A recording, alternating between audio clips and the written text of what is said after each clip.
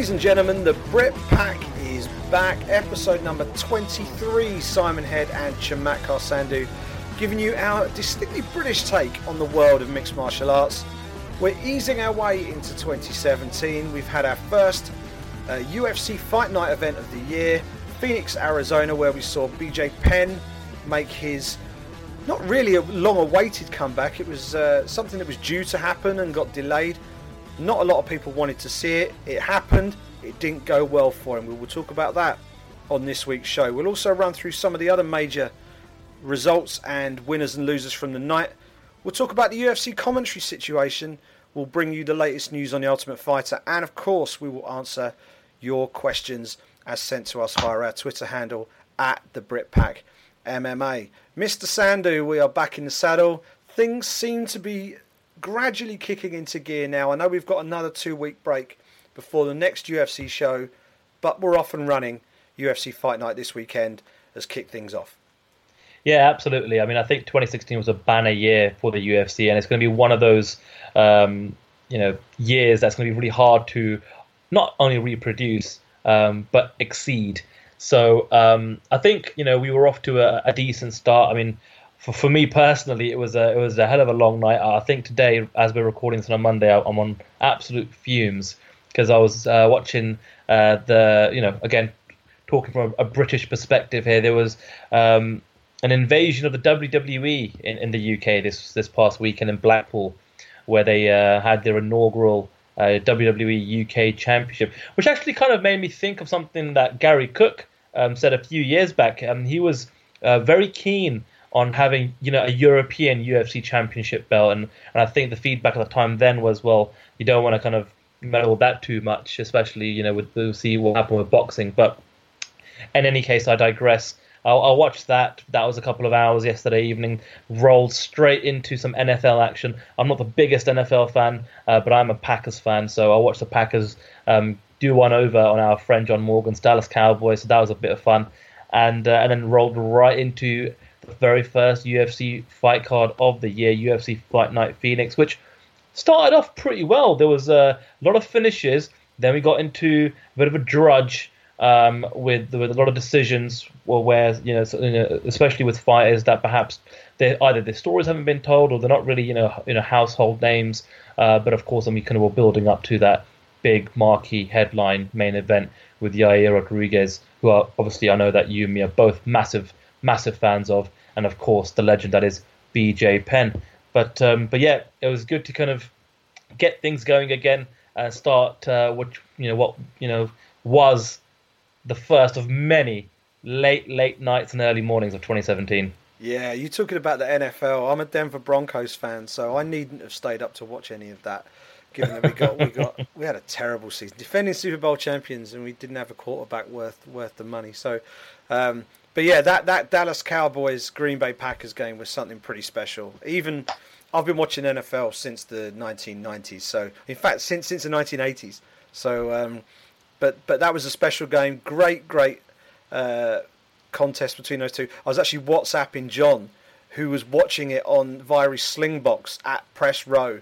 So he was front row of press row watching the fights happen in front of him, and next to him he's got a screen with his beloved Dallas Cowboys getting pipped at the post by the Green Bay Packers.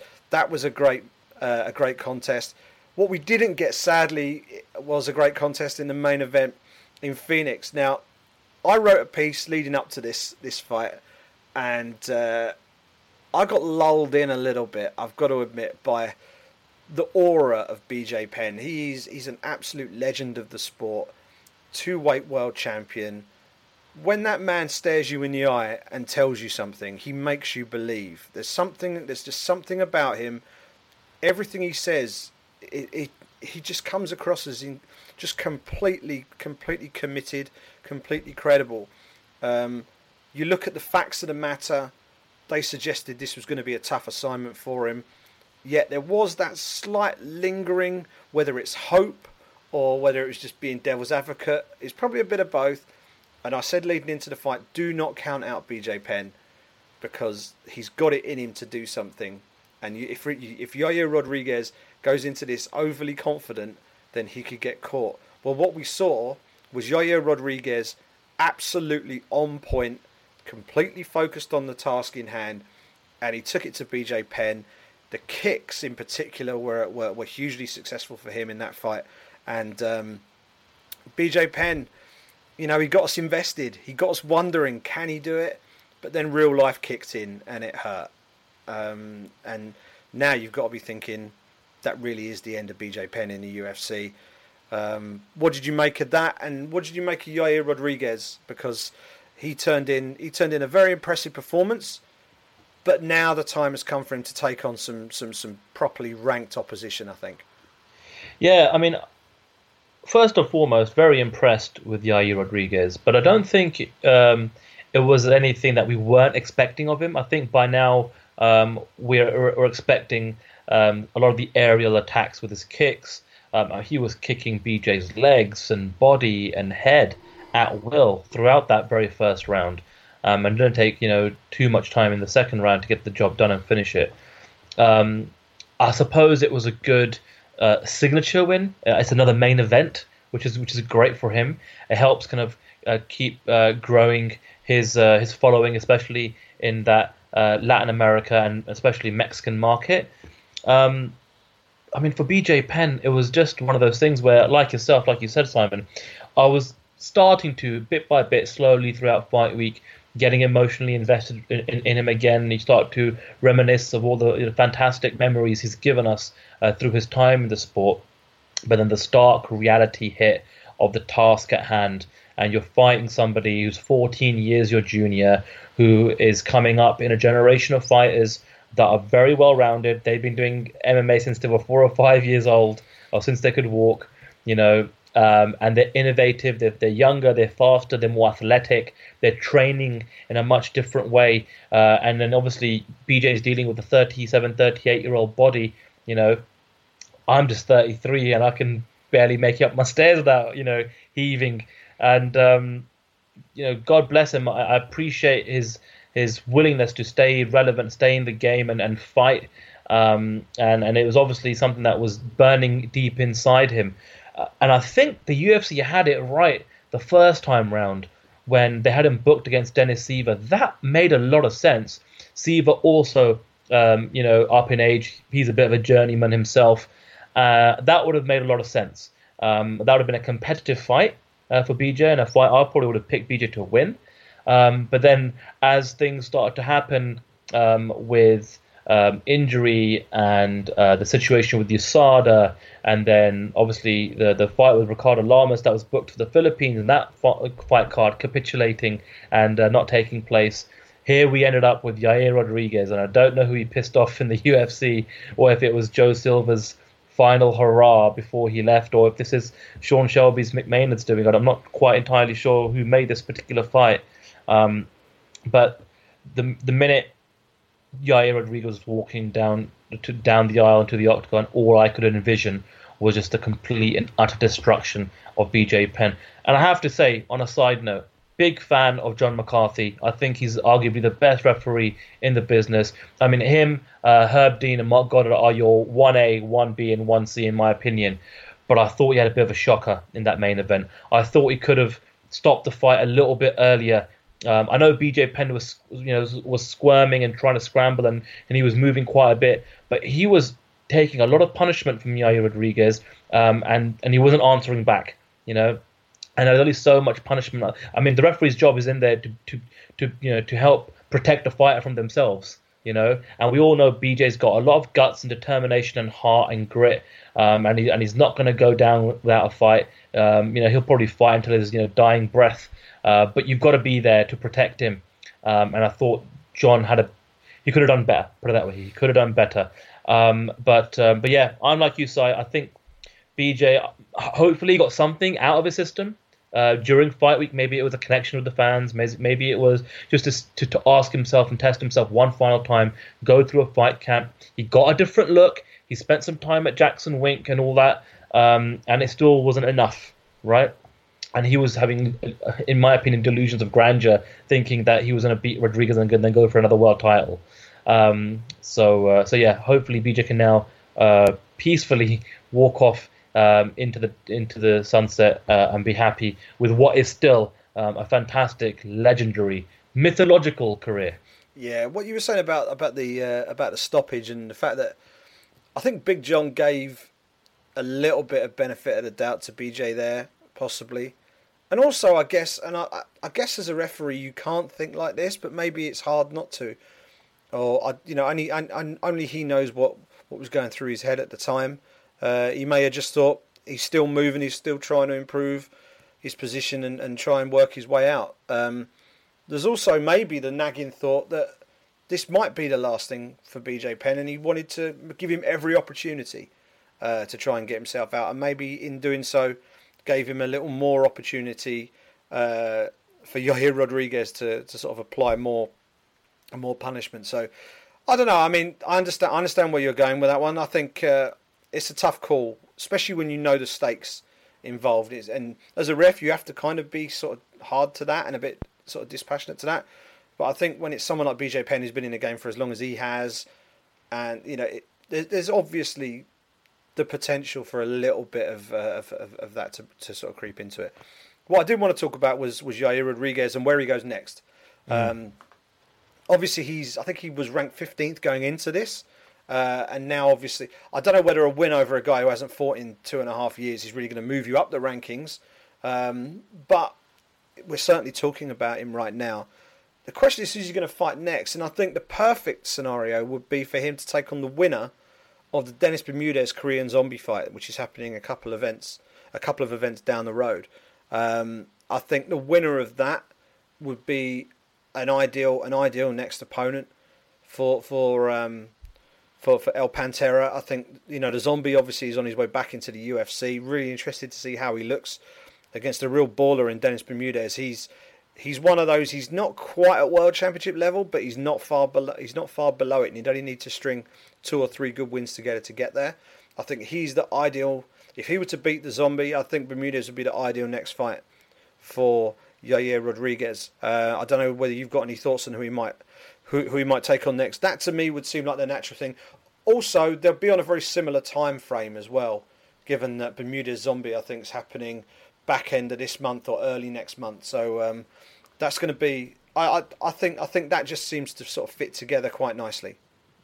I've got a slightly different take on what you do with Rodriguez next. And while you were talking, Simon, I actually brought up the UFC rankings.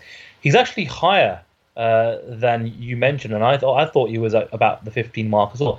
He's actually at 10 right now, and that's before the official UFC rankings have been updated. They usually get updated on Tuesday.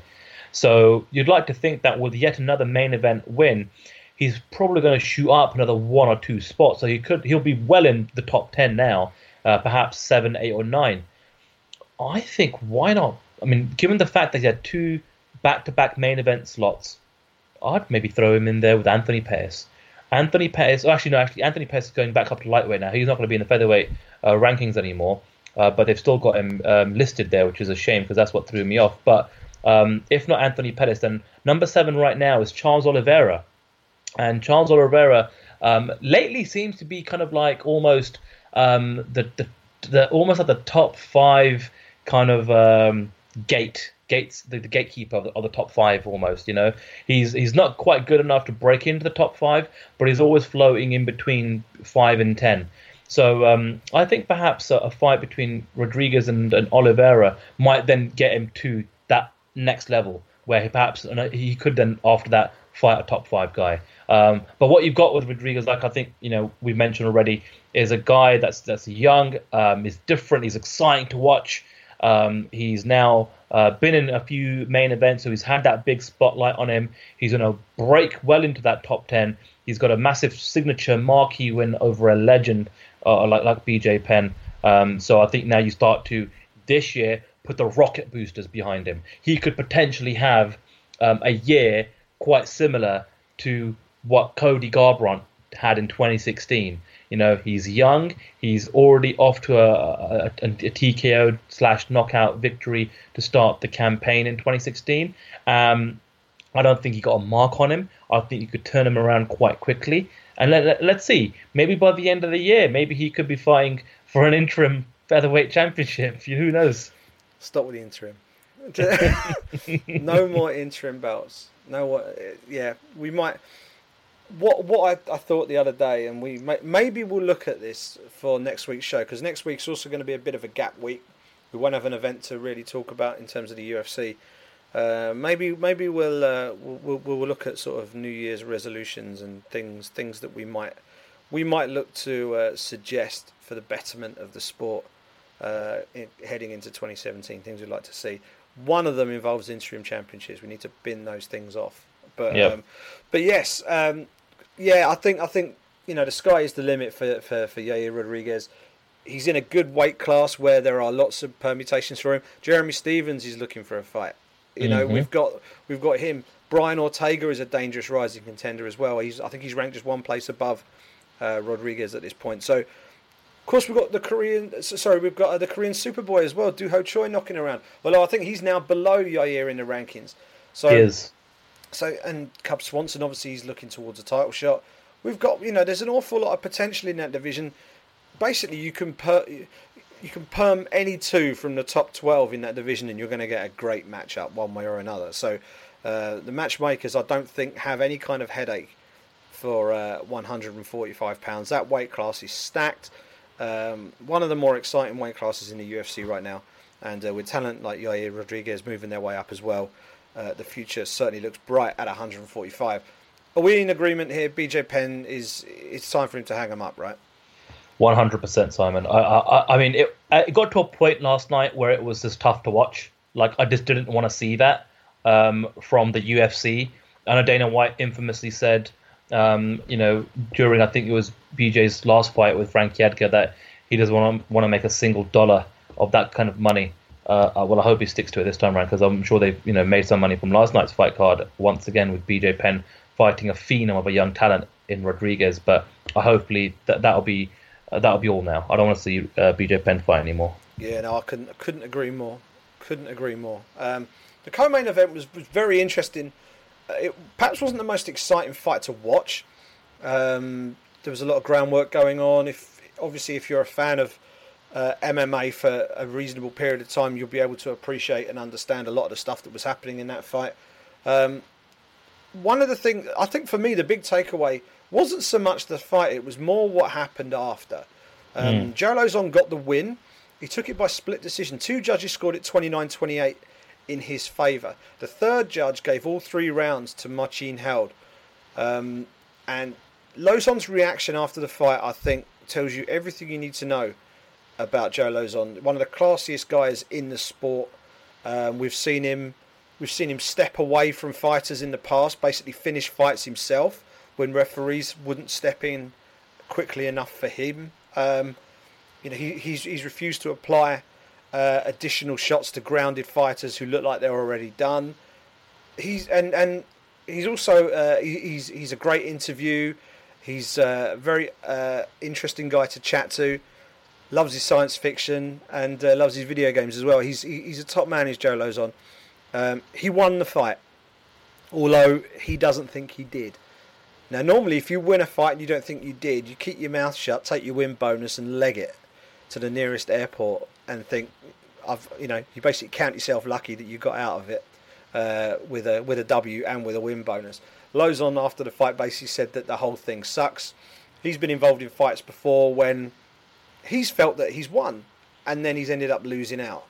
And he knows how that feels. So he had real empathy for Marcin Held, who he felt won rounds 2 and 3 in that contest. It was a very tricky fight to score, and we've got new scoring criteria, and I think he referenced that in his post-fight scrum, where he was saying that maybe the judges scored his strikes from the bottom as more effective than Marcin's top position that he was maintaining during some of that fight. So that's where things are a little bit tricky sometimes, and I guess when you've got 2 judges giving it 29-28 one way and the third judge giving it a shutout the other way, then I guess that perhaps illustrates where the scoring and the changes in the scoring criteria might take a little while to bed in across all of the MMA judging community. Everyone scores the fight their own way. Obviously, they've all got the same guidelines, but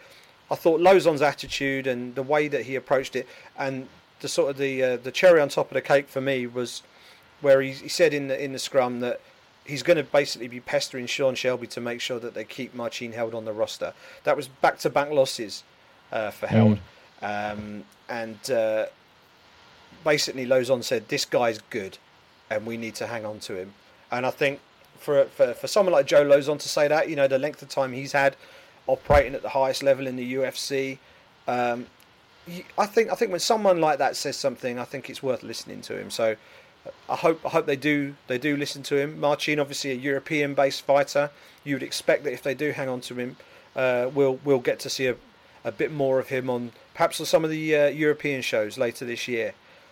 But I thought it was a really classy move from Joe Lozon. As I say, the fight was the fight. It was it was an interesting grappling matchup for large parts, but I thought Joe Lozon's reaction in that fight was outstanding, and I think he deserves all the credit in the world for it. Yeah, I mean, the fight was around 4:30, 4:45 in the morning, and I was really struggling up until that point, only because we were coming off, I think, 4 or 5 decisions in a row. So it was starting, and you throw in the FS1 broadcast, and it can turn into a very long, painfully long night at times. And I can't remember exactly how I scored it off the top of my head, but I think I did just give it to Held. But it is one of those fights that's tricky to score. There's so much going on. But I think the large majority of everybody I was kind of looking on my Twitter feed had it scored for Held, so I felt kind of comfortable as I was trying to keep my eyes awake to watch that particular fight. But like you said, absolute class by Joe Lozon. He's a fighter's fighter. Which other guy or gal do you know that will immediately in the post-fight interview completely discredit the victory and then just praise their opponent in that fashion? So absolute pure class from Lozon. If we had a couple more like him in the sport, then MMA would be a much better place. Absolutely, and I hope we get to see a little bit more of Joe Lozon too. He's been fighting for a long time, and I'm sure his thoughts must be gradually turning towards what he might be getting ready to do when he hangs his gloves up. But he's still capable of competing at a decent level in the UFC, and even though he didn't necessarily agree with it, he picked up the victory on Sunday night. Other notable performances, just to touch on before we move on. Killer B, Ben Saunders' renaissance seems to be continuing. He beat Court McGee, who's always difficult to get past, beaten by unanimous decision. That's back-to-back wins for him, 5 out of his last 6. He's an always interesting guy to watch fight, very awkward, very tall for the weight class. He did well. Sergio Pettis, claiming probably the biggest win of his career, Sandu, beating John Moraga by unanimous decision. He looked good in that fight. I think it might have been the first round. It might have been the second round. He had Moraga in big trouble at one point. I think it might have been round 2. He had him rocked, and for a minute there, I thought Pettis was going to get a finish, but he fought very smart. He's been caught sort of charging in, looking for finishes in the past, and he showed a lot of maturity in that fight. Played the long game, kept to his game plan, and deservedly picked up his win. Good performance from him. And obviously we had 2 other big performances. Nina Ansarov, who has invested most of her last 12 months helping her girlfriend Amanda Nunes reach the heights of the UFC bantamweight world title. Now she's getting a bit of the spotlight, and you can see why the coaches at American Top Team are so high on Ansarov's talent.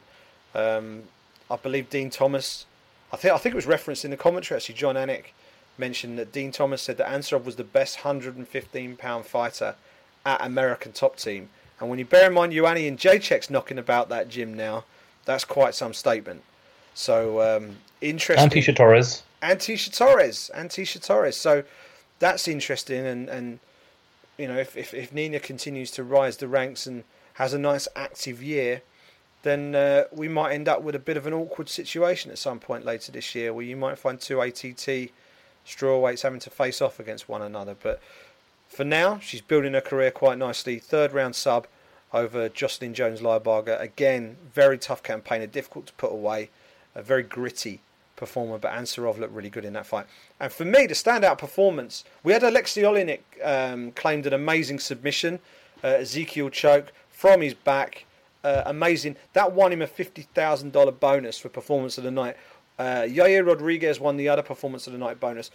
But Walt Harris, to me, I think can count himself incredibly unlucky not to be walking away from Phoenix without a bonus check in his back pocket. He produced, for me, the finish of the night. Beautiful combination, big knee up the middle, huge right hook, great straight left, and just took Chase Sherman to the cleaners there. A really, really impressive performance from Walt Harris. Very unlucky not to get a bonus, Sandu. Yeah, absolutely. I think you kind of nailed it with regards to some of the fight or the wins that you've picked out there. Pettis, I was really impressed by him. I thought that I think he's matured now. He's growing into that body of his, and I think he's perfect for flyweight. You mentioned Nina Ransaroff. I thought she started a little slow. I thought actually the first couple of minutes of that first round, Lieberger were actually doing quite well. But then Nina kind of came into her own. And I think the time spent at ATT is kind of the proof's in the pudding now with Nina Ransaroff, and it'd be good to see her get some tougher competition, making her way up the women's strawweight rankings.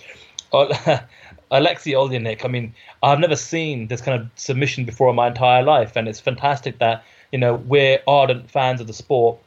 We're hardcores, and we watch this sport a hell of a lot, and still. There's things that happen that kind of even surprise us at times. So at first I didn't know what was quite going on until I actually started seeing some of our peers who are very much students of the game when it comes to jiu-jitsu kind of start to talk about what this particular choke was as the Ezekiel choke. And for the life of me, when I heard it was called the Ezekiel choke, all I could think about was that speech from Samuel L. Jackson in Pulp Fiction, which I thought was just, a weird connection.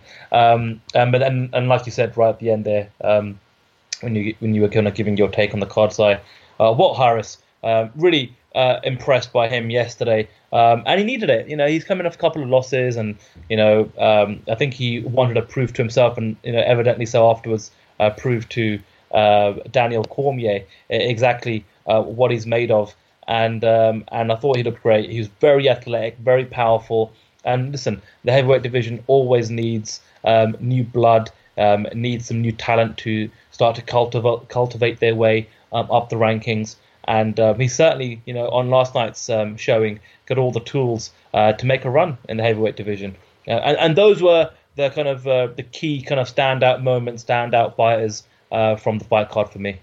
Yeah, there's one other thing that just sprung to mind as you were finishing up there. There was a bizarre moment, and you talked about the Ezekiel choke submission. Certainly not seen it from that position before. Something else that I've never seen in a professional mixed martial arts contest. It was I think it was Tony Martin suffered a broken cup during his preliminary fight with Alex White, and they had to stop the fight to change his cup mid-fight, which offers a bit of a problem for the cameraman. Where'd you point the camera at that point? There's that.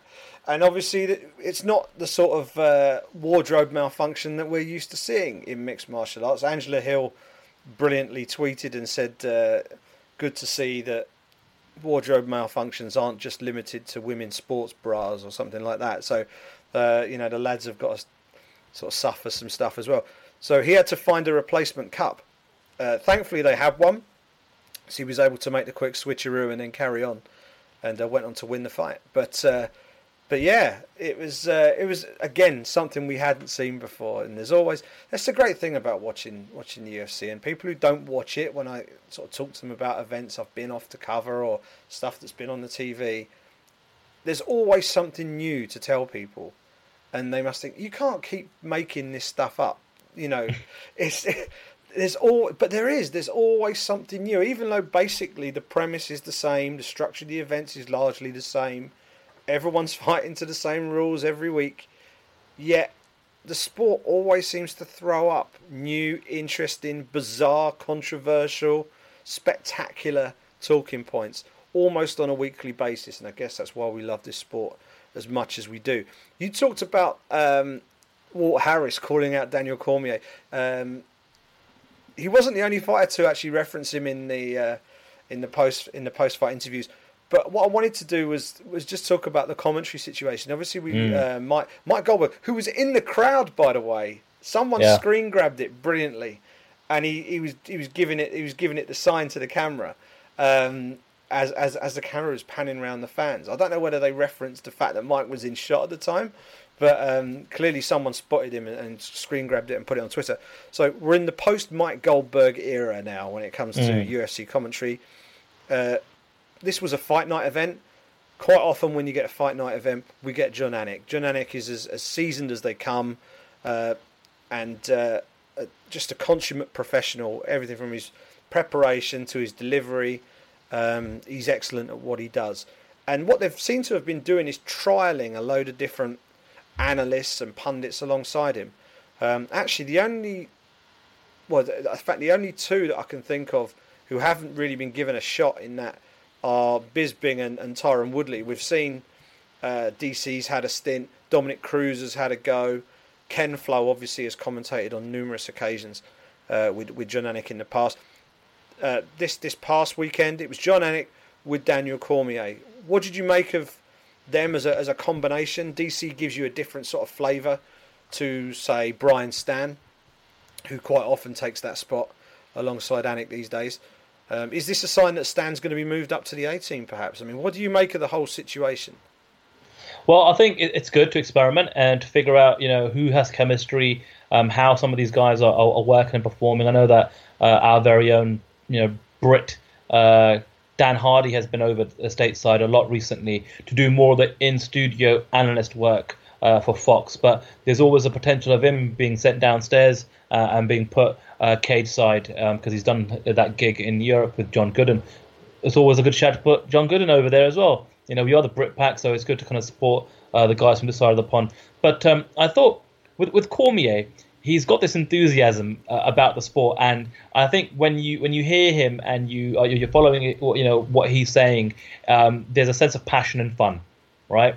Cormier sounds as if he's having fun, which makes you feel like you're having fun watching and listening to the product as the fights are playing out. So that's very, very good. I'd still like to see a few more combinations, though. I'm a big fan of Dominic Cruz, and obviously we'll see how his fight career continues over the next couple of years. But I think if they're going to have different teams for different groups of fights, there's no reason why active fighters like Cormier and Cruz can't juggle both and do both. So I thought last night's combination was great. I'm a big fan of Anik and Stan anyway. So to have Anik and Cormier, that works. The UFC did announce actually that for the next pay-per-view offering, UFC 208, it's going to be a three-man team. So we're going to have Joe Rogan, John Anik, and Daniel Cormier. That's going to be the triple threat team from Octagon side for that particular pay-per-view. So that'll be interesting to see. Okay, well, your pay-per-view is your premier offering. Now, these are the guys that you're now going to showcase to the world in regards to your quote-unquote A team. So we'll see how they kind of gel and get along as a three-team. I'm not sure if I'm a fan of three teams or not. I think sometimes it works, sometimes it can be a little bit too much. It depends on, again, the chemistry, but it'll be interesting to see how things play out. I think they might complement each other well because they're all different personalities, and of course they've got different gigs when it comes to the actual commentating itself. But like a lot of things this year, Simon, it's interesting times when it comes to the UFC. You're not kidding. I'm a fan of the three-man team. I've got to be honest. I think, provided the chemistry is there and they're well enough drilled, they've had a few trial runs perhaps, and they both and all three of them know their lane, so to speak. They know when it's the certain person's time to talk, and they're not talking over each other too much. Yeah. Then I think it can work really well. I think Anik is the ideal play-by-play guy in that respect. Rogan obviously gives you an awful lot of passion and knowledge, and the fans obviously love him. Stan just absolutely reeks of credibility. Do you know what I mean? Yeah. In the nicest possible way. When Brian Stan talks, you listen. When Brian Stan walks into a room, you behave yourself. When Brian Stan tells you to go stand over there, you go stand over there. It's just everything about him. Even if you didn't know what he did for a living, even if you didn't know that he's a former a former serviceman, if you didn't know that he's a former world champion mixed martial artist, just to walk in and see the guy, he's just got this aura about him. So from the credibility standpoint, he just gives you everything. But you don't want things to be dry, and he manages to do that without being too dry. But then if you've got someone with that sort of ebullient personality of a Daniel Cormier, I think it could work really well as well. So finding the right blend and the right chemistry between the three, I think will work out perfectly. And I think once they find the right trio, ideally you want 2 or 3 trios. So you want a trio that are going to do the big pay-per-view events. Maybe they'll just stick with a 2-man lineup for the fight night shows and just go with the 3-man lineup for the pay-per-views. I don't know, but yeah, I'm interested to see how it all shakes out and whether they are going to settle on a fixed lineup or whether they're going to move things around. I mean, sometimes it's nice to get different voices, and it would be nice. You mentioned the British boys. It would be nice. I think it would be great for the UFC to give John Gooden and Dan Hardy an American show or two to call. Yeah. I don't think there would have been any harm in them calling last night's show as an example. Just because I think the American, in general, from what I can make out, the reaction from the American fans towards John and Dan, and particularly from our fellow journalists that we speak to, it's been overwhelmingly positive, and I think that also helps. I know over here when we watch the NFL, we wouldn't dream of watching the NFL with English, like native British commentary. You want the American commentators because it just lends a certain style and a certain flavour to the action. Sometimes having a different accent on the sport can help. So I think with the British guys, it'd be great to see them get a further gig or two in the States. While also, obviously, we've got these big shows in Europe. Maybe they can just say, right, you're going to call all of these, because that hasn't always been the case in the past. Maybe they'll say to John and Dan, you're going to be our point guys in Europe every time, and that's your beat, if you like. And it also means that they're able to cover shows more frequently, and they'll get even better than they are now because they're calling fights more often. But the one thing that we are very fortunate with when it comes to commentary is we are blessed with an awful lot of people who are good in this sport. We've got good play-by-play guys. They've got a host of people who would make entertaining and engaging analysts or colour commentators. So very interesting to see where they go. There's been talk about Jim Rome potentially joining the commentary team further down the line. I don't know how that would fit in, whether he would be a play-by-play guy or not, but that would be interesting to see. But as you say, we're in the WME IMG era. Much change, I think, is expected in 2017, and very interested to see how things go.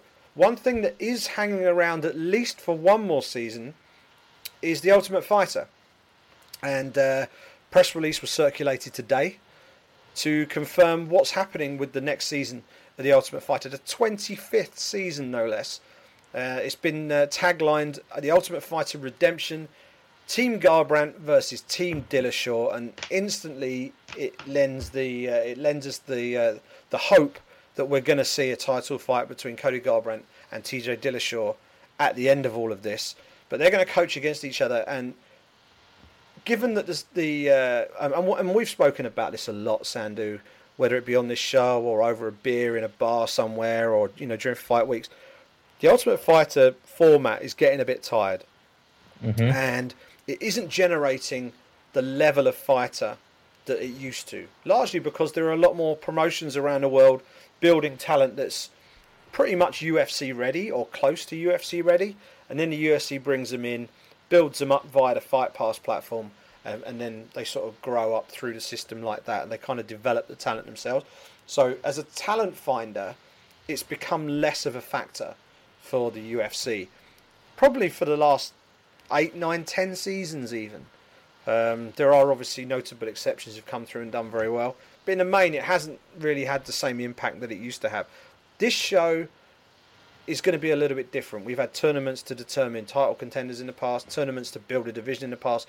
This one takes us back to what many people would probably say is their favourite season of The Ultimate Fighter, other than the first one, which was the Ultimate Fighter comeback season, which ended up with Matt Serra, I believe, going on and fighting GSP and beating him. So, but this one is called Redemption. Everyone on the roster will have competed on the Ultimate Fighter before. There's going to be one athlete who's already on the UFC roster, and there's going to be a number of previous Ultimate Fighter winners. But the whole cast, and they're all welterweights, will have competed on a previous season of the show. It all kicks off with a 2-hour episode. Obviously, all of the prelims. It's always my favourite episode, the first one. Yeah. Wednesday, April the 19th, 10 p.m. Eastern. And I would assume if BT Sport do what they have been doing, that'll be simulcast here in the UK via BT Sport. What do you make of the setup? Are you happy that they're doing this? Is there much life for the show after this? What do you and also, do you agree with the combination of coaches? What do you make of it? Well, I like the coaches, the combination of the coaches, because I think what the show will allow you to do is tell the story to perhaps fans who aren't embedded into our bubble so much so. I think it's also a way of really finding out how far Cody Garbrandt can reach in terms of his potential draw. I know they did that same thing with Conor McGregor when he was up against Uriah Faber in a season of The Ultimate Fighter. What this means is that you're going to have a build-up leading to what appears to be the July. Normally the show is geared towards setting up fights for the big July 4th weekend extravaganza blockbuster UFC Fight Week, where last year we had Yana Jędrzejczyk and Claudia Gadelha fight at the tough finale the day before UFC 200, right? So I don't know if these guys would fight on on free TV. I'd like to think that they'd be building that to be a co-main event for a big July 4th weekend pay-per-view, especially with Cody Garbrandt now. All the kind of reports coming out that WME IMG have kind of tested his Q rating, and that appears to be very, very high. Now, aside from that, what they've done is they've gone back to their highest rated ever season of The Ultimate Fighter, which was the comeback season. That's the season that really peaked the highest and was able to maintain the most average viewership throughout the course of the season. Season 10 had its biggest peak because it had Kimbo Slice on it. So that's a little bit different. But Season 4 was widely regarded as their most successful ever season of The Ultimate Fighter. And they've kind of gone back to the concept of getting some of the old guys back. And it's interesting to have one current UFC welterweight in amongst the mix as well. But the question remains, is that enough to make you want to watch it? For me, I don't think it is, Simon. I think I'd be more than happy, by the time you come to June, July, I'd be happy to see a video package building up the highlights of the trash talk between TJ Dillashaw and Cody Garbrandt, and I'll be happy with that. I don't need to spend 12 weeks or however many weeks the show runs for to get 30 seconds here, 30 seconds there. So I think it's also maybe perhaps a final, maybe not a final, but definitely one of the last rolls of the dice by the promotion. I think they're going to need to start looking at some new programming to fit this kind of schedule and slot for Fox. But also don't forget, the current deal is about to expire. So maybe it's not too necessary to find a new show just right now. They can maybe see out this contract. They can, I'm sure, come up with a fall season of The Ultimate Fighter with a few other guys or gals. Just plug that hole for the time being until you need to figure out what the new decade-long or however many long years the new TV deal runs for, and then figure out what kind of programming is going to be part of that particular deal, whether it's with one broadcaster or multiple broadcasters.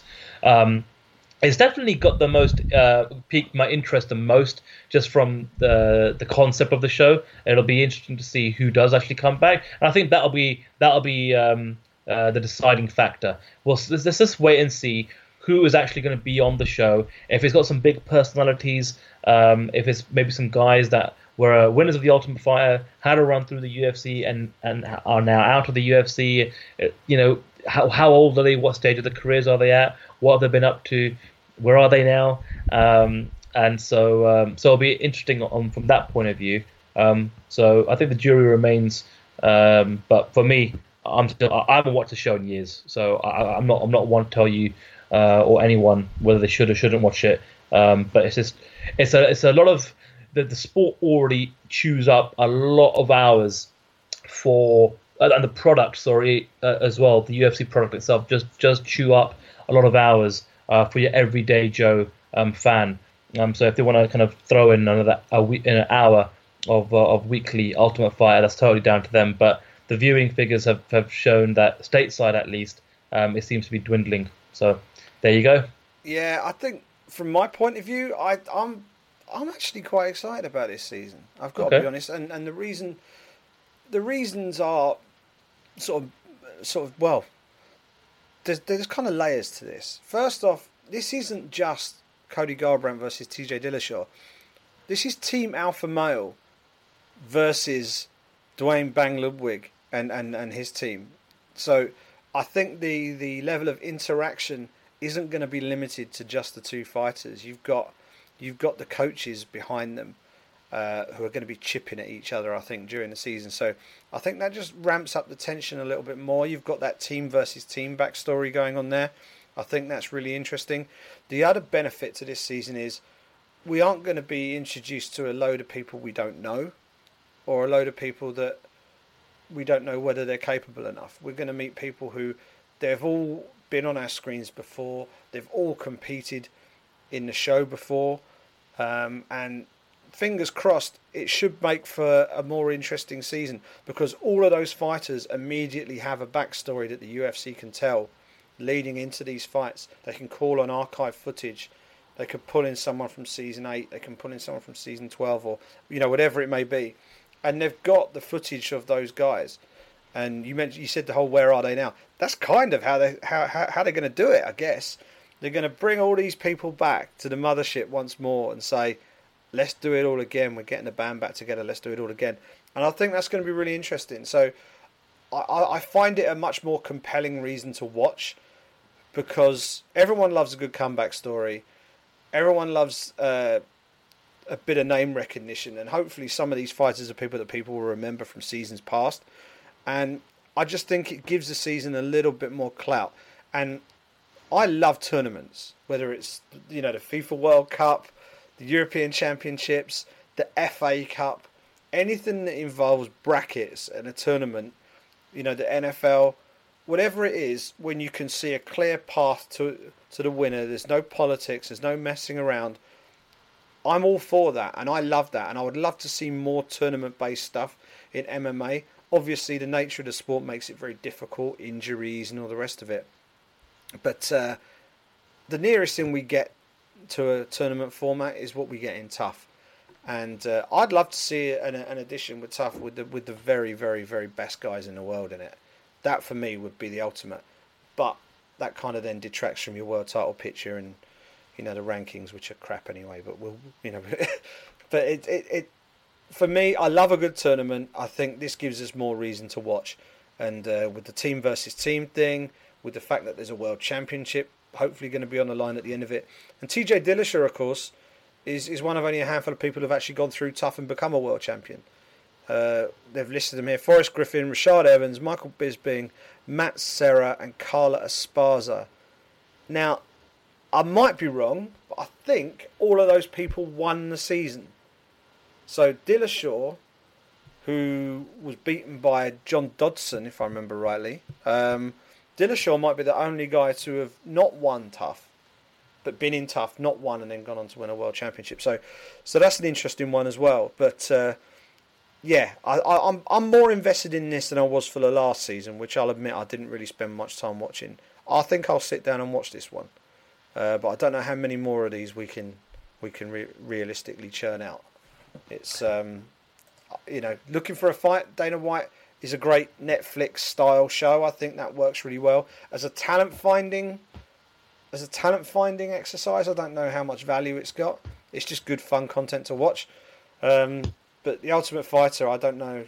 I don't know how much more of this we've got left. Do you reckon this might be the last one? It might be, but I just had a thought. What we could do, Si, is depending on how the first episode goes, if it piques our interest, maybe we could just throw in a review on the podcast on a weekly basis and just actually, follow the season and give everyone a British review on a week by week basis. That was something we could do. That sounds good. It gives us a reason to watch. If nothing else, it means that we will watch it and talk through it. I think that could be interesting. And we can give our predictions when we know who's being matched up and prove ourselves to be totally useless when it comes to fight picks. But yeah, no, let's take a look at that, and we'll see if we can build in some tough talk as part of future episodes of the BritPack. Speaking of which, that pretty much takes us to the end of this week's show. But of course, we've got the one part of the show that we all look forward to doing the most, which is answering your questions. We've had your questions again this week. Sandu has very studiously collated all of them, and he's going to chuck the best ones into the mix right now. So let's get some Q&A done, and we'll stick a bow on this and head off into the sunset. Yeah, well, thanks again for everyone for tweeting away. It's the BritPack MMA. That's the Twitter handle. And like we mentioned in previous episodes, feel free to just throw us a question throughout the week. It could be a Thursday, Friday, or a Saturday. You could be out and about or commuting on your way to work, and you might have a burning question you want to ask us. So don't be shy. Send it to us, and we'll make sure to give it a like so you know we're going to ask the question on the following week's show. So we're going to start off this week by a question from Eddie G. And he says, who's next for Yair Rodriguez? I would like to see him against Doo Ho Choi or Jeremy Stephens. We discussed this a little bit briefly earlier on, but what about Doo Ho Choi or Jeremy Stephens? If you had to pick one or the other, Simon, which one would you go for right now? Well, if I was in Yair Rodriguez's team, I'd want Jeremy Stephens. He's obviously the higher ranked guy. He's available. I think Doo Ho Choi is probably going to be on a lengthy medical suspension after that absolute slobber knocker with Cub Swanson. But stylistically, I'd love to see the Doo Ho Choi fight. I think just purely as a spectacle, Doo Ho Choi against Yair Rodriguez would be outstanding. You could even headline a Fox Sports or Fox card with that. Two of the most spectacular, exciting fighters in the game going head to head. You could take that fight across to Europe if you wanted to. People would lap that up, and of course, you could take him down to Mexico. Take him down to Mexico and give him a really big stage. You could even do that as like a number 3 fight on a pay-per-view, or maybe a number 2 fight if you haven't got 2 world title fights on the card. But I think stylistically that would be the fight. But if you're Yair Rodriguez's team, you don't want to be fighting someone ranked below you, as Doo Ho Choi is. So if you're Team Rodriguez, you're gunning for Jeremy Stephens if you're given a choice of those two. But for me, I want to see the Doo Ho Choi fight. Yeah, likewise. In a perfect world, I'd love to see the Doo Ho Choi fight as well. But I think if Jeremy Stephens was presented with this fight, I think he'd take it. He's obviously coming off that loss to Frankie Edgar at UFC 205. And I think what Yair Rodriguez presents to a lot of the upper echelon of that weight class is someone who's still relatively young. He still can be quite wild with his offense, which could leave him open to some counter strikes if done correctly. And I think the fact that he's only 11 or 12 fights into his pro career, if you are going to fight him, now might be the best time to fight him because he's got a few back-to-back main event victories under his belt. He's starting to become a high-profile fighter in that particular weight class. So yeah, I'd love to see either or. But given the current availability, I think Steven would make sense as well. Graham Hughes tweets in and he says, on a domestic level, Pimblett versus Stapleton has to be a shoo-in now for the April Cage Warriors show, now that Cage Warriors has signed Stapes. So Martin Stapleton, been signed by the Cage Warriors. Now, if I'm Cage Warriors, I'm not putting them together just yet. Pimblett just recently signed a brand new deal with Cage Warriors. So now, if things go according to plan, I think maybe perhaps Pimblett does one more year with the promotion, and then perhaps if he keeps racking up those victories, maybe at the back end of the year is when you feed him over to the UFC. And Cage Warriors now is literally a great promotion here in the UK and Ireland and in Europe to cultivate talent. The UFC's tomorrow stars are pretty much coming from Cage Warriors, especially from the European contingent. But if you are going to get Stapleton and Pimblett together eventually at some point, down the road, I think you build it up. I think you do some really clever and careful matchmaking with both of them. They've obviously got a bit of heat and rivalry going on between them. There's been a bit of back and forth and trash talk between them on social media and whatnot. So I say you build it. If you're going to do it, you build it slowly. This will be Stapleton's debut for the promotion, and you can't put him straight into a main event against their world champion. It doesn't make sense. So yeah, that's my take on things. What's your take on things there, Si? There's two schools of thought here. One is the school of thought that you've just offered, that you build it gradually, the whole sort of softly approach. Let the story build them up, and then have them meet. Stapleton is a champion from Bama, so he comes in as a legitimate, credible challenger to Paddy Pimblett. The other argument is you just make the fight. You make the fight because he's the best available option. You make the fight because you can always do a rematch. You can always have them fight again. That's the thing. That's the great thing about this sport.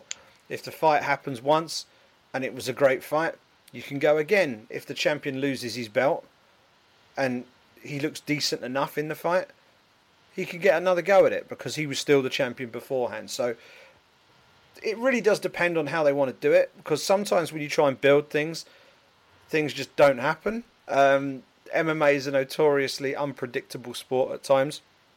Injuries can get in the way. Shock results can get in the way.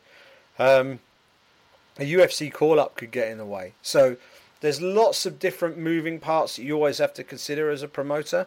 Even the guys who are promoting at the very, very, very top of the sport in the UFC, you can't see, because when Mirko Cro Cop joined the UFC, the plan was, I'm pretty sure, that he would fight Randy Couture for the World Heavyweight Championship. All he had to do was beat Gabriel Gonzaga in Newcastle, and we all know how that turned out. And Cro Cop never got near the UFC title after that. But you can bet that would have been the idea. Give him one fight against a credible guy to build him. He fought Eddie Sanchez, beat him, then give him Gonzaga, then give him the title fight. Unfortunately, it didn't work out very well, and Cro Cop, we never did get that Pride versus UFC super fight that we could have had if they'd have just slung him straight in. So it's always difficult to try and second guess how things will happen.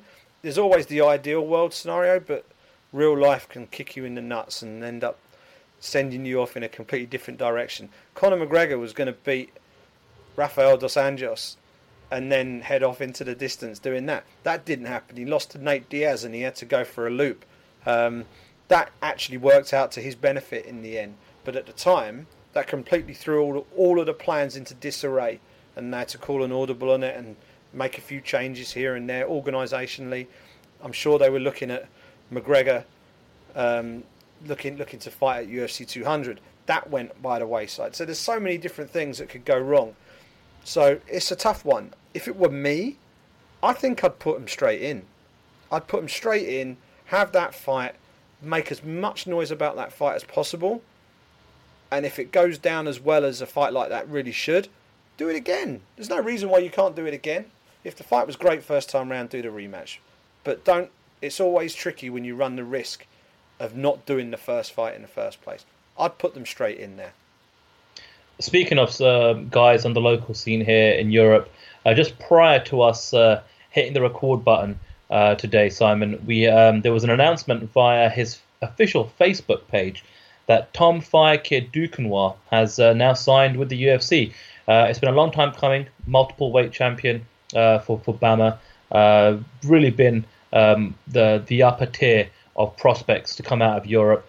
I personally always like to tread cases like this with a little bit of caution, only because when you enter the UFC, it's a different beast altogether. There's much bigger expectations, there's a much bigger spotlight, and you quietly hope that the talent you see on some of the regional promotions around the world, that these fighters can translate that and kick off from there and become even bigger names, bigger fighters. The case in point is Conor McGregor.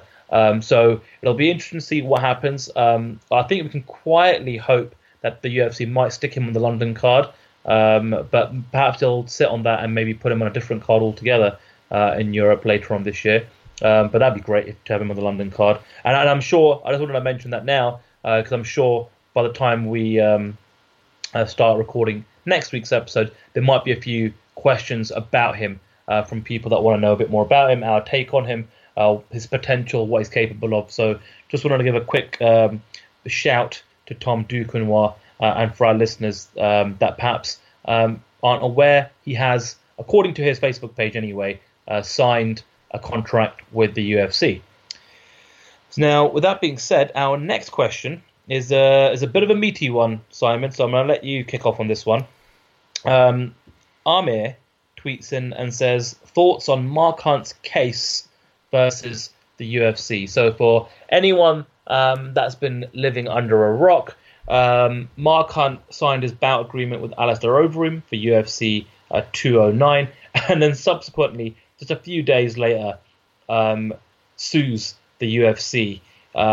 It's not just Dana White, president, I believe, if I'm not mistaken, it's the owners, WMEIMG, President Dana White, and I think, if I'm not mistaken, and I could be completely wrong here, it might even be the Fertitta brothers. I'm not 100% sure about that. But in any case, he is suing the UFC.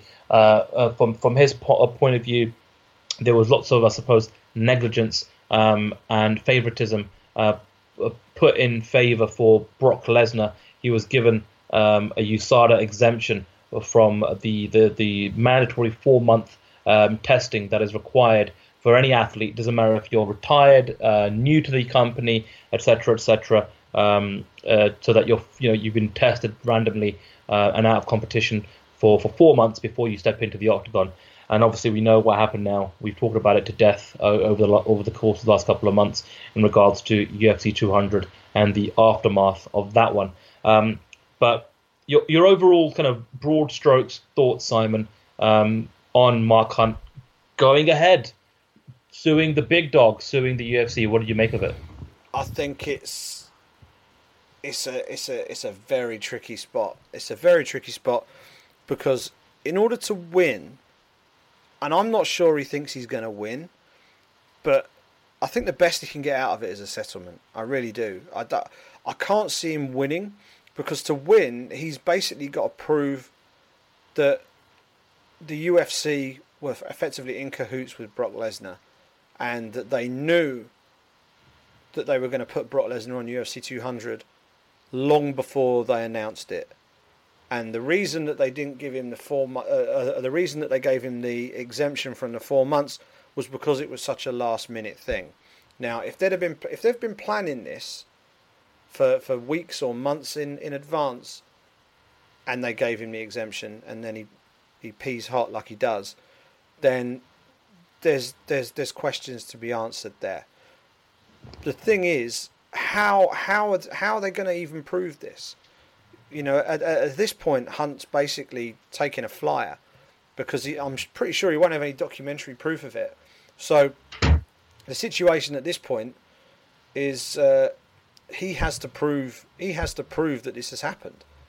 He has to. It's not necessarily on the UFC to prove that it hasn't. He has to prove that it has. So that being the case, he's got an uphill task. So the other thing which makes it tricky is that from the minute the fight was signed, in fact, even maybe before it was officially announced, there was rumblings about it potentially. Hunt, from minute one, pretty much was saying that Lesnar's juiced and all the rest of it, and he doesn't care, blah, blah, blah, blah, blah. That makes your arguing position a little bit tricky. If you're saying oh yeah, he's juiced, but I'm going to take the fight anyway. That almost Hmm. and he's on record as saying that somewhere. Then that almost says that he's not necessarily in agreement with it, but he's in acceptance of it. So that it then makes it harder to come back as well. Now, also when you sign a contract to fight, you sign based on the conditions of your contract, the conditions of the bout agreement, the USADA situation and everything. He knew that Brock was getting the exemption when he signed the bout agreement.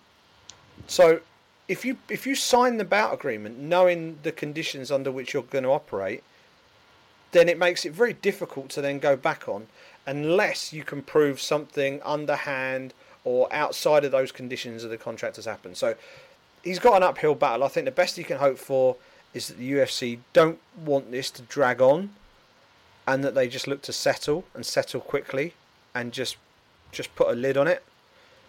The other issue, of course, is Mark Hunt is an aging, high-earning fighter. Hmm. He can leave if he's released, but he would leave and go straight to Bellator or straight to... Well, if he goes to Rising, then that would be pretty hypocritical because Rising, I'm not sure, has that much in the way of drug testing at all. So if you're going to worry about fighting juiced opponents, you don't go and fight at Rising. But fighting in Bellator would be an obvious thing for him. That would involve Mark Hunt going and joining the UFC's number one competitors. They might not be so keen on that either. So there's lots of different layers to this, but I think the long and short of it is, from my understanding, and my understanding of the US legal system is thin, to say the least. Yeah. But I would assume on this, the onus is on Mark Hunt to prove that something has gone on here. And he's just, at this point, there just seem to be allegations and suggestions. So if you're bringing a lawsuit, then you'd like to think that if you're throwing your money at a legal team and you're going up against a legal team that's funded by one of the biggest media organisations on the planet, you know, you'd like to think you'd have a case. Otherwise, what you're doing, you're just peeing your money away. So, yeah, I can't see this as being a case that Mark Hunt is going to win. I admire the stance he's taking. I think the basis of what he's saying in terms of his attitude towards performance-enhancing drugs, drugs cheats, and the fact that he hasn't received any compensation for what happened, I do think that's wrong. But that's part of the contract that he signed. He knew the conditions when he signed it.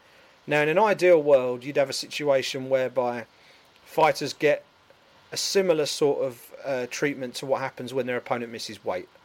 If your opponent misses weight, you get 20% or 30% of the purse, depending on how much you miss weight by.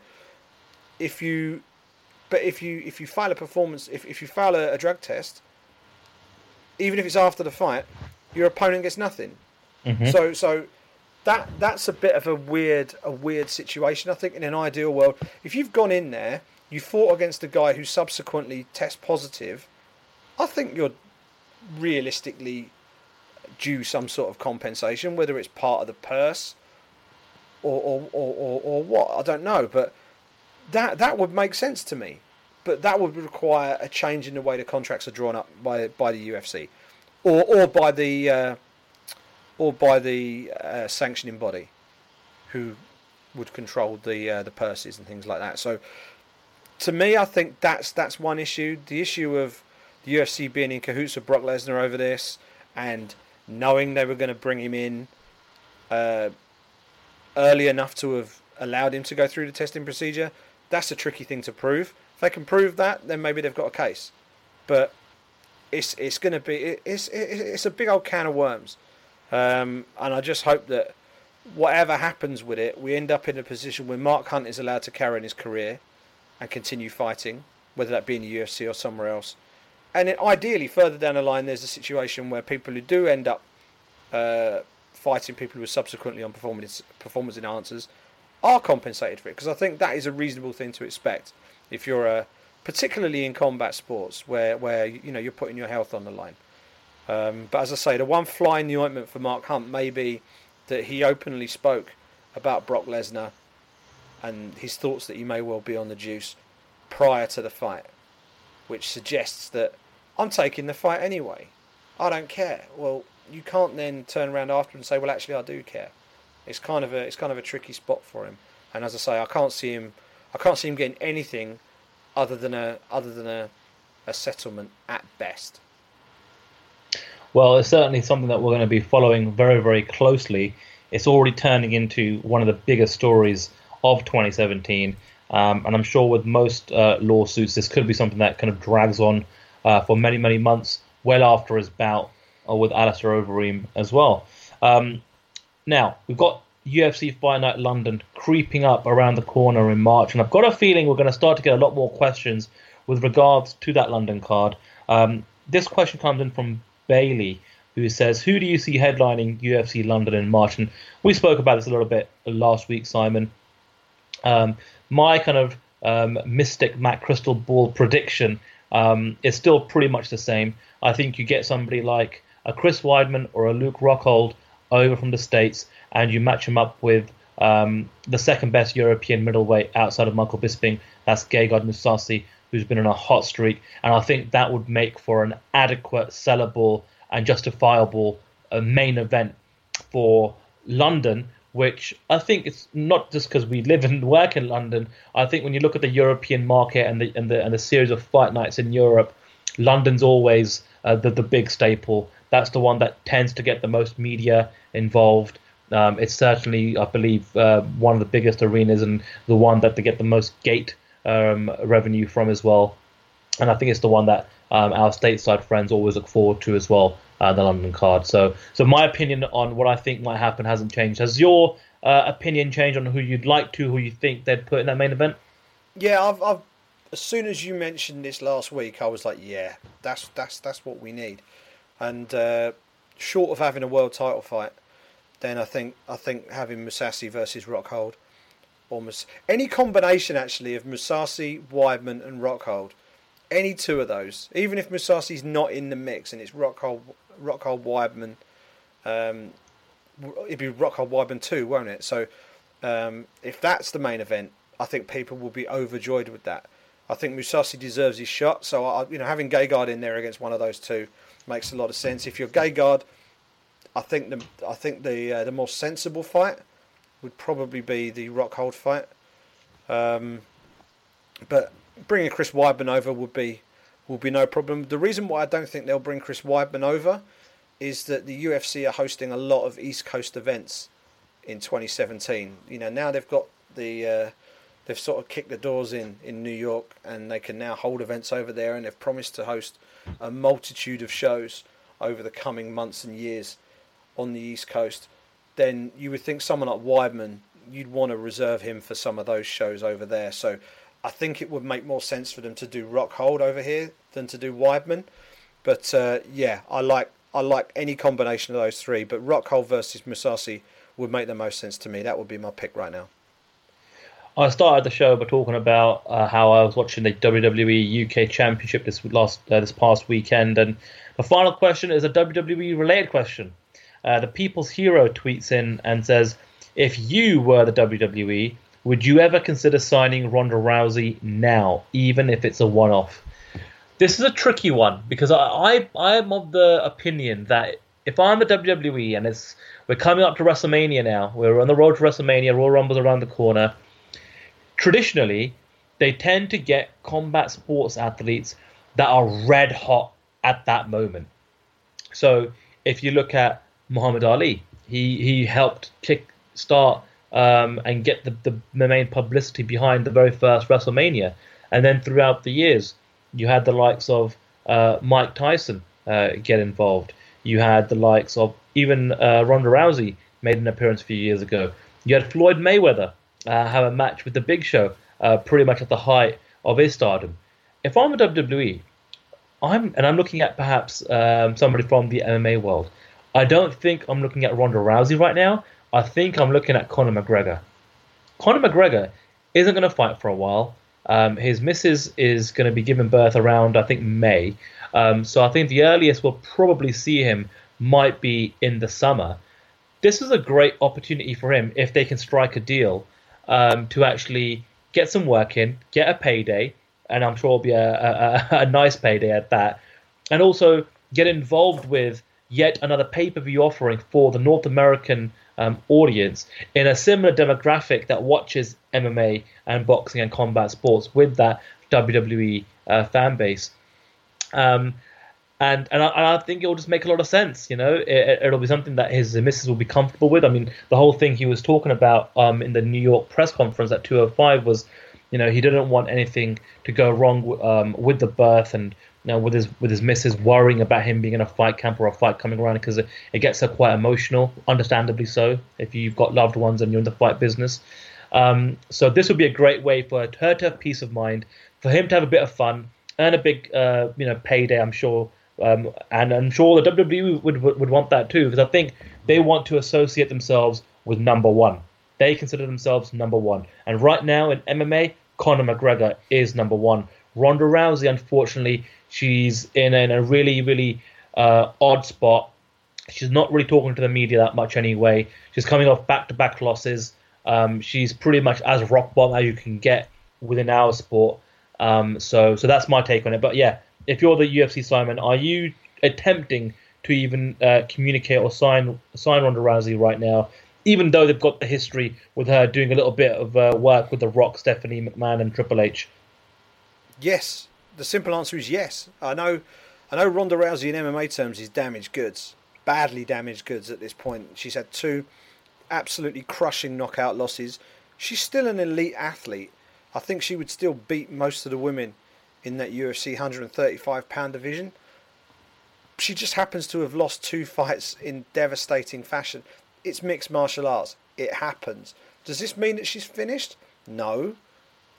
Not at all. If she decides to come back, changes her training camp, and rebuilds from the ground up, I see no reason why she can't become a legitimate world championship contender in 12 to 18 months' time, given a change in training camp and a change of emphasis. Now, in terms of the WWE, what we need to bear in mind here, completely agree with you about aligning themselves with the number one, with the biggest star. They might not be able to afford Conor McGregor, is the long and short of it. They might not be able to afford Conor McGregor. If they can get Conor McGregor, that would be just ridiculous, and I think that would be the dream move for everybody concerned. I think it would work great for McGregor. I think it would work great for the UFC. It would work great for the UFC. Good publicity for them. But also, it would work great for the WWE. Now, Ronda Rousey, besides the fact that she's lost her last 2 fights, her pulling power is immense. And for the WWE, I think they can still leverage that.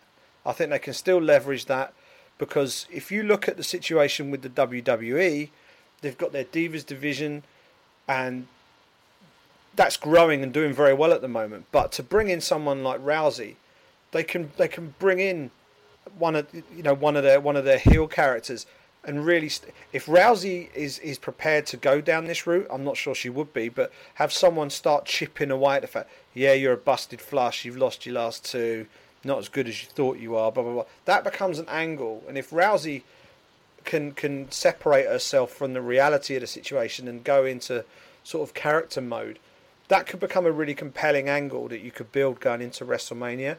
And the fact is, she draws more than pretty much any female athlete on the planet. Now, she lost terribly to Holly Holm, but she drew 1.1 million on a Friday after Christmas for a UFC pay-per-view event, when the vast majority of people who are involved in the sport thought that she was going to get beat. So despite the fact that her aura of invincibility had already been smashed a year before, she still drew 1 million buys. And if you put her on a WWE show, there's no reason to think that she couldn't have a similar sort of galvanizing effect on pay-per-view buys. Particularly if it's done not as a surprise, but you actually trail it and you lead it in. So I think if it's done the right way, and the WWE creative team would have to have a heavy hand in this, and Ronda would have to buy in completely. But if they tell the story the right way, I think Ronda Rousey at WrestleMania could still be an absolutely huge thing for them. Whether she'd do it full time afterwards, I don't know. I guess it depends on how successful it is and how coachable the talent management people at the WWE think that she is, and how well she can work with the other talent on the roster. But as a personality, I don't see why not. If you can, WWE can sell anything if they tell the story right, and everyone loves a comeback story. So why not? Why not? Connor's the A ticket, right? He's the golden ticket. But if they can't get Connor, then I'd definitely be going after Ronda for WWE. Absolutely. Yeah, I mean, the other thing that makes me think about Connor is the fact that even though he's out of the UFC game just for the minute while his missus is pregnant, he's keeping himself active. He's got this. I don't know if it's going to be a movie or if it's a web series movie. He's got this. I don't even know what it's called. It's this jockey series thing that he's been plugging on his social media. So he's got that going on, and he's got an experience evening with. So he's partnered up with his company, and he's got coming up towards the back end of January, an evening with Conor McGregor in Manchester, which actually they've even been able to nab Ariel Helwani to come down and host that sit down Q&A for a captive audience for about an hour, and they've sold tickets for it, and I'll be surprised if it's not already sold out at this stage, given how popular and famous he is right now in our little world. But they're also going to do an pay-per-view, for I think it's £3. So everybody around the world will be able to just buy it on pay-per-view and stream it for £3. So I'm sure he's still thinking about the business side of things and seeing how he can kind of get his feet wet here and there and figure out how he can make sure he's still earning as much as possible given his star power and how famous he is, even though he's not particularly going to be that active for the UFC for quite a bit of time. But it's always interesting. It's always fascinating to see out the MMA world, the WWE world kind of collide and clash here and there. And it seems to have happened a lot more than it used to over the course of the last 3 or 4 years with Ronda Rousey and CM Punk and Conor McGregor and Brock Lesnar and whatnot. So it's always interesting when that kind of stuff happens. But yeah, that is me done, and that is the Q&A segment wrapped up for another week, Simon. Brilliant. Episode number 23, done and dusted. Thank you, as always, for listening, for downloading, subscribing. If you don't subscribe yet, then why not make this week the week that you make the big decision? You can get us on iTunes, SoundCloud, Stitcher, and Acast. You can find all the information you need to know about the show, including all of our past episodes, at our website, thebritpackmma.com. All the details on how to subscribe are on there as well. You can follow us on Twitter. I'm at Simon Head. Sandu is at Sandu MMA, and the show's handle is at the Britpack MMA. We've got a gap week next week. No fights with the UFC next week, but things are gradually beginning to warm up as we head towards the end of January and into February. Business is going to pick up. The UFC are going to start putting more shows on. We've got some big domestic shows coming down the pipe as well. We've got a lot to talk about on the Britpack in the weeks and months to come. So please do subscribe. Join us on any of those platforms. We're also on YouTube as well, so please do check us out on there. And we will speak to you in a week's time. Thanks for listening.